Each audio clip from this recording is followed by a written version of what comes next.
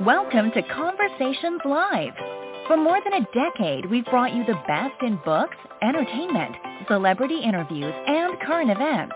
When the movers and shakers of the world have something to say to you, they say it to us first. Here's your host, Cyrus Webb. Welcome back, everyone, to Conversations Live. I'm your host, Cyrus Webb. Glad you all could join us once again. For a radio audience tuning in at WYAD 94.1 FM and WYADonline.com, we're glad that you all can be with us. Also tuning into our online affiliates around the world, we're glad you all could be with us as well. We're excited to welcome back to our broadcast today author Tracie O'Neil Horton. If the name sounds familiar, I've had some great conversations with Tracie about her book K3 on this broadcast in a lot of different ways. We're going to talk to her not only about what it's been like for her to continue to reintroduce K3 to readers, but also the very timely issues that she addresses in the book that her characters are able to grapple with that I think all of us can relate to as well. If you all are just now finding out about the book, we will let you know how to get your own copy of it and stay connected with Tracie too.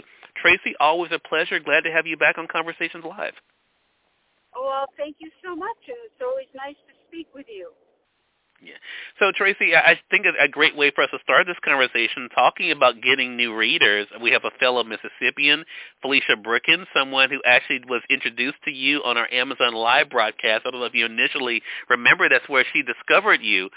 She then got your book, K3, as well, and then, of course, she was talking about her experience recently. What has it been like for you to continue to reintroduce this book to readers around the world?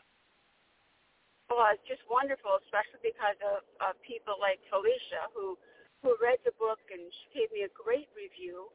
And, you know, she hit on things that other people didn't when they gave their reviews. So I keep getting different perspectives of what people feel about K3. Yeah. So let's go back, Tracie, because I think for those who have not kind of followed it, they have not really understood the journey to how you got here. So talk to us about where the idea initially came from for K3, when you first came up with the idea. Well, in the 90s, there was the Rodney King saga, and then the riots that ensued, and there was a fellow, I don't remember the actual man's name now, he was dragged to his death, a black man, dragged to his death by some kids in a truck, and other just really bad stories, and racism and how it affects our society, and my kids at the time were little, and I just worried about the world they were growing up in, so I just, took pen to paper and started writing about K3, and what possible outcomes might be if the country continues on its course and things don't change. Yeah, exactly. And I think that whole what if scenario is something that a lot of people can definitely relate to. Could you have imagined, for one thing, Tracie, that it would take you so long to write the book, but also that you would be able to have the conversations that you have? Well, there was a lot of hurdles in my way, and I stopped writing and decided, a few times I've got to get back to it, and I would reread what I wrote and write more or change things, and K3 evolved into something that I didn't really expect. Like one morning I woke up and said, River, his name is going to be River, but, who's River? I had to adapt him into the story. And I think that the two characters, Michaela and River, as they get together and meet each other, they really help the story evolve. But some people don't understand that you have to really take the time and think about your story and what you want it to do and how it will impact the reader. Yeah, that is such a great point. And to that point then, Tracie, that says a lot about the other aspect of this book, because this book is not linear. And what for our audience, what I mean by that is it's not just one timeline. It's not just one set of situations. There are several things that kind of happen in K3. Did you know going into it, Tracie, that you were going to include some things that were ripped from the headlines, but other that were more on the, more on the sci-fi range even. I didn't actually. I had what I thought was story written, like back in 1992 or 98, and my husband said, "This is, just a shell of a story. It needs more," and it had not gone beyond the Ku Klux Klan coming in and tearing the country apart. The beyond came years later when I got into the book once again. So maybe it was good that I had those gaps because I had time to think about what I wanted to do to help the book continue. Yeah. Yeah, I love that. And you definitely have been able to do just that and to be able to evolve and really flesh out these characters that we're able to meet. I mean, there's so many characters that come to mind. You have Mike, you have Molly, as you mentioned, you have River, Michaela. I mean, so many of these characters we get to know that they actually become real for us. So let's talk about, for a moment, River and Michaela, because they're a great example of not only opposites attracting in a sense, but also the idea of being able to achieve things together. And that, to me, is a big irony of K3. This book is about separation, but it also is about unity. So talk to us about Michaela and River, how they kind of came to you, and what it was like for you writing their stories. Well, initially I thought it has to be something like forbidden love. And it is. They were never supposed to meet. Never get together. Two very different people, but they had many things in common. Like they are very disciplined. They like to exercise. They are truthful and honest and loyal people. Michaela has her dog, and River has his wolf, and they had so many similarities that it's not surprising that they get together and fall in love, and they develop a wonderful love story together.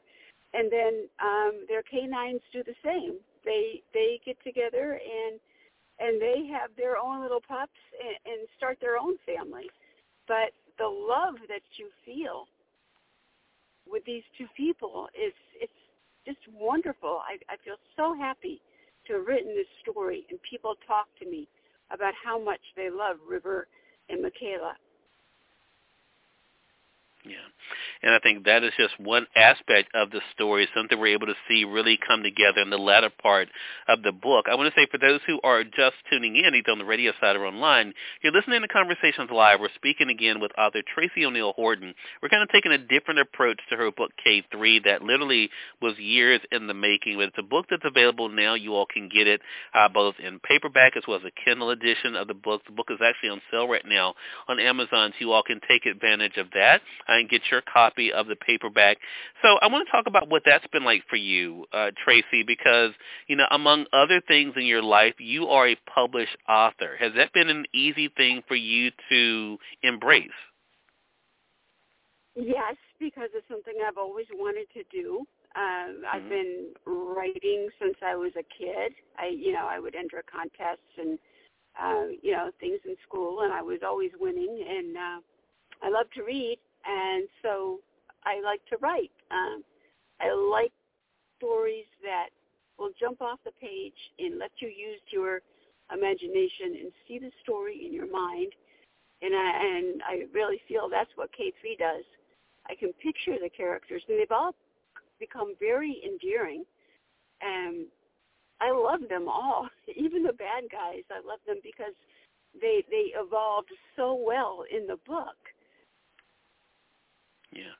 And I think, too, it goes to show a lot of different things, whether we're talking about, President Westmoreland, or we're talking about those who are looking to try to show that people can exist together. I want to talk about what it's like for you now, looking at the world that we live in, Tracie, in 2024, decades away from when you first came up with this idea. What has it been like for you to see how the very themes in your book are really things that we're seeing play out today? Isn't that amazing? I mean, history repeats itself in such a bad way. I mean, the same things keep happening over and over again, and it's like we don't learn. But if someone were to read K3 and say, you know, this is believable because these things did happen, that makes it scary. And this, this could really happen. Maybe if they read the book and realized that, then maybe things would change.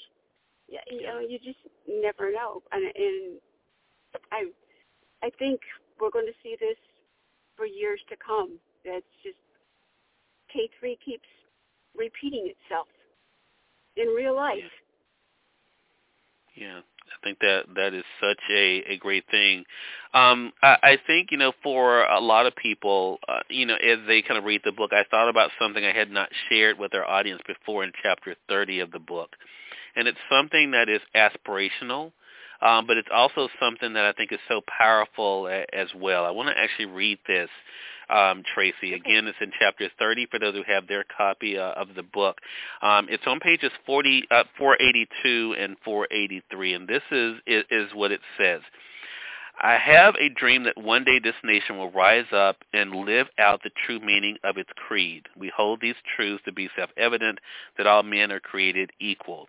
Then to go on to say this, and I think this is words that we all know to be familiar, I have had a dream that one day every valley shall be exalted, every hill and mountain shall be made low, the rough places will be made plain, and the crooked places will be made straight, and the glory of the Lord shall be revealed, and all flesh shall see it together. With this faith, we will be able to work together, to pray together, to struggle together, to go to jail together, to stand up for freedom together, knowing that we will be free one day. I want to talk about those words because they're very powerful. There are things I think that a lot of people can read and say, you know what, they have a lot of resonance for us today. What do you want readers to know as they kind of think about the world today and think about those words, Tracie? Remember what our country is based on. Our country is based on equality and treating people with dignity. That's what I want people to get from this book. I think you know what I mean. Yeah. Yeah, I mean, that's what the Constitution stands for. And then the Emancipation Proclamation. Treat people like people. Yeah. And the reason why I wanted to share that is because of the conversation that took place around it between Alex, Lexi, and Elena. Because here's the thing that may be surprising to our readers out there, to our listeners out there, Tracie. Alex had no idea who Martin Luther King was. Yeah. And I thought about that today when we think about what's happening with history, what is happening with the way that people are not knowing the past, you know, and we're not talking about a very distant past, you know, the 60s and 70s and, you know, even of course, you know, what I've been able to see in my lifetime. Talk to us about that, about the importance of history, because as you said something very interesting there, Tracie, that, you know, if people thought about these things, maybe they would make different decisions, but how important has history been for you? Well, when you stop to think about it, these girls are like 300 years in the future, and they don't know that the world as you and I know it has been erased, totally erased. It's and no one had better talk about it, or they are going to be killed, or they're going to have a loved one killed. So people are forced to adapt to this new reality. And every time I see Confederate statues or Confederate schools or names of schools being changed because people don't like it, and I understand. I mean, that was all a bad thing. But when you erase things like that, then people, you know, forget and they will make the same mistakes again. And that's why I think it's important to not erase history like that. Yeah, that's a great thing. Is it easy for you, because writing a book is not easy, right? Talking about a book, promoting a book is not easy. We all know that. But having these tough conversations is also not easy, Tracie, because it makes some people uncomfortable. It makes some people, even though the book is fiction, it makes some people very defensive. Has that been easy for you to be talking about this book that you spent so much time with, but also the real issues that it addresses? It's not been easy on Facebook. When I put out a post that addresses the book, a lot of people will take it personally, and I have to remind them it's fiction. They try to compare. Well, when it first came out, they were thinking that it was based on Trump, and people were having a debate on my Facebook page about the book and what I wrote, calling people names. It's like I'm watching the book rewrite itself right there on Facebook. Right. It's very, very hard to listen to people's debates, and like as Rodney King said, can we just get along? Right. Yeah, it's such an important thing, right? And I think that is the thing for all of us. It's not easy to talk about sometimes, but I will say this, Tracie, from the first time I read K3, I thought, you know what? This gives us a tool we can use. And what I mean by that is sometimes fiction makes the truth a little easier to talk about. So if we do just talk about these characters and what they went through and what they struggled with, then we could maybe step out of it and say, you know what, we definitely don't want to be like this. Or I wish we had more people like this around us. And I think that's what makes it better for sure. So what's next for you? As we're beginning a brand new year, what are your plans for K3? Well, I keep trying to get it into a movie. People tell me it's going to make a great movie or a great miniseries. I keep putting out feelers to different producers and whatnot, but it's hard to find grabbers. I need your help.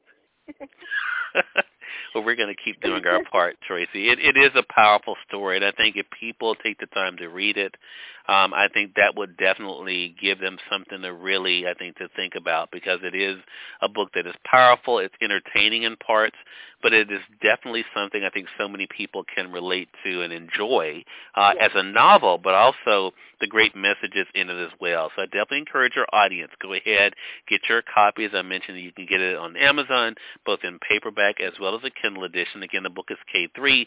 The author is Tracie O'Neill Horton. She's joining us again today. Tracie, looking forward to helping you continue to spread the word, but let me ask you, how can our audience stay connected with you? And they can find me on Facebook, on Instagram. Once in a while, I'll do some Twitter.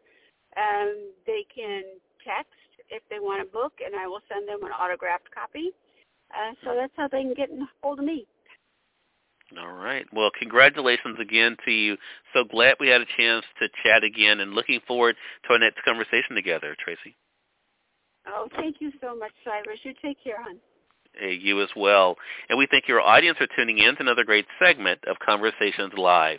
Until next time, I'm your host, Cyrus Webb, saying as always, enjoy your day, enjoy your life, enjoy your world. Thank you all for choosing Conversations Live. Now let's go make today amazing. Take care.